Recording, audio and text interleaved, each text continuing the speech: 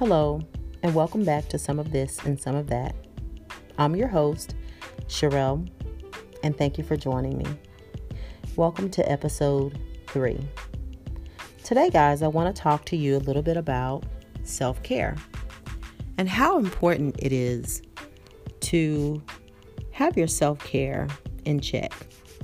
And so I know a lot of times we are always thinking about the keyword self-care. And you hear it so much, you probably get tired of hearing it. I know I do. But I definitely try to keep my self-care in check because that is something that I've known for a long time that is very important to me. So just wanted to drop a few nuggets about an article that I was reading by Dennis Thomas and Melanie Morris. I hope I'm saying that right. And the article was centered around creative counselor self-care. And there were some key things that resonated with me from that article. So there are 6 things that I want to talk to you about from that article. So let's get started. So the first thing that it talked about was create a consistent plan to engage in mentally, emotionally, and physically, as well as spiritually. And some of the things that I do to kind of help me stay in tune with myself is I make sure that in the morning when I get up and start getting ready for the day, I come in my little space that's known as my makeup room per se, and I sit at my desk, and even if I'm not wearing makeup, I make sure that I take time out for myself and do whatever it is that I plan to do. But I definitely make sure that I'm listening to podcasts and other individuals just to kind of help myself get ready for the day.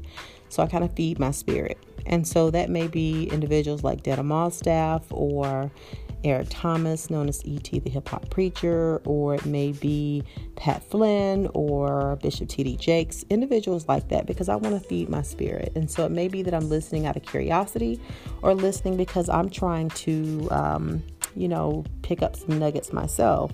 But it also may be days that I listen to things on Pandora because you know what? I'm just ready. I'm upbeat. I'm ready for the day. And I'm just trying to make sure that I get my day started off the right way.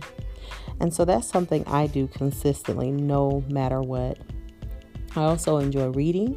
So I have a Kindle and I also have books that I enjoy reading. And so I make sure that I take time out for myself. Some other things you may want to do physically is taking a 20-minute walk every day after dinner, maybe early in the morning, or making sure that you go to the gym, or making sure you do something to help you de-stress. But getting a plan together and doing it consistently is key. The second thing they mentioned was schedule restorative rejuvenation when anticipating stress. I love how they say that.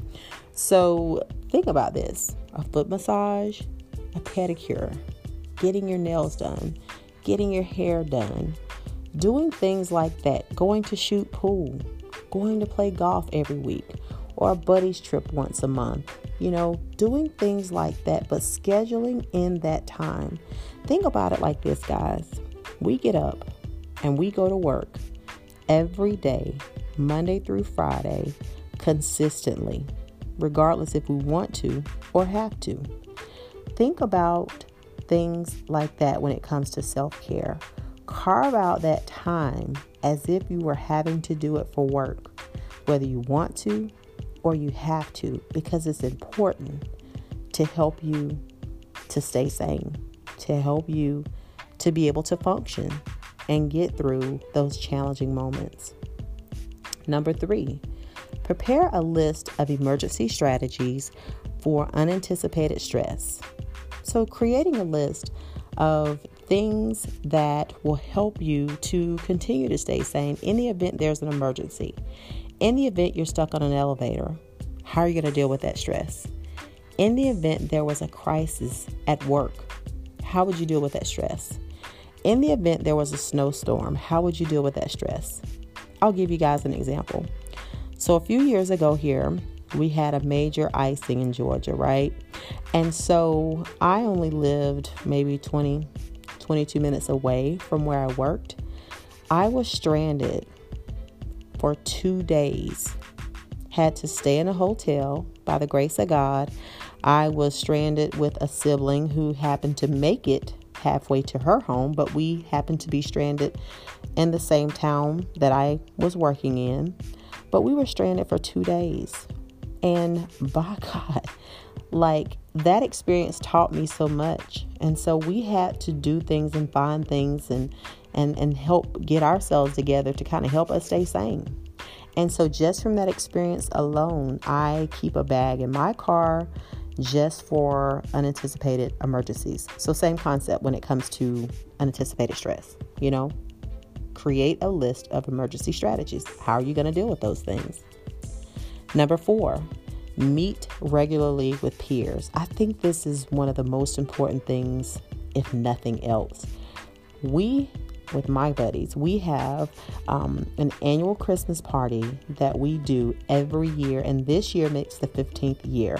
And so these are my close friends that we do every year, and it's really important to us because even though we meet throughout the year, it just gives us an opportunity to catch up.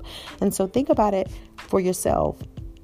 Carve out time, an hour a month to go eat lunch with someone, 10 minutes a week to make a phone call to a close friend to say, hey, how are you doing? How are things going?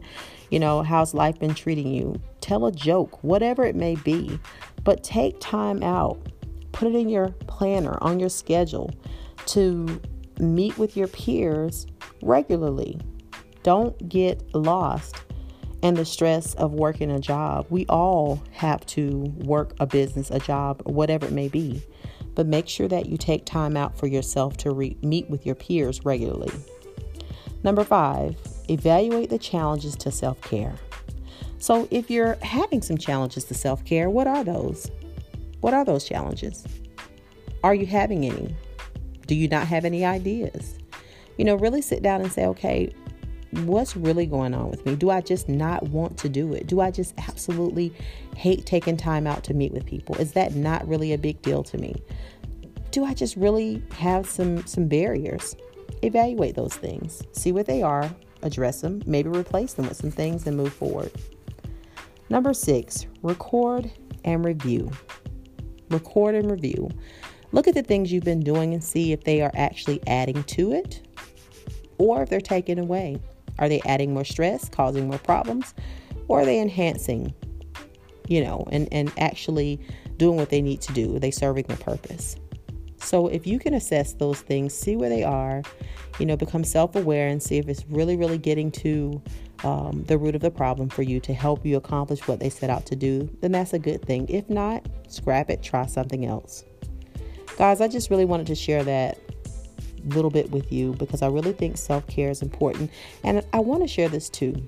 Don't apologize for taking care of self. Don't apologize for taking care of you. You don't owe anyone an explanation for making sure that your needs are met, especially when everyone else around you is getting what they need from you. So always keep that in mind. I'm not saying be selfish. I'm just saying, no one else, you can't take care of anyone else if you don't take care of you. Just remember that.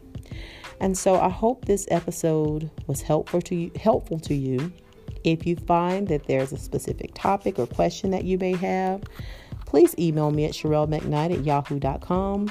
And also, just to continue the self-care conversation a little bit, I plan to hopefully have an amazing individual on with me for the next episode and just talking about self-care from the perspective of grief and loss, because I do believe that is definitely something that does not get talked about enough.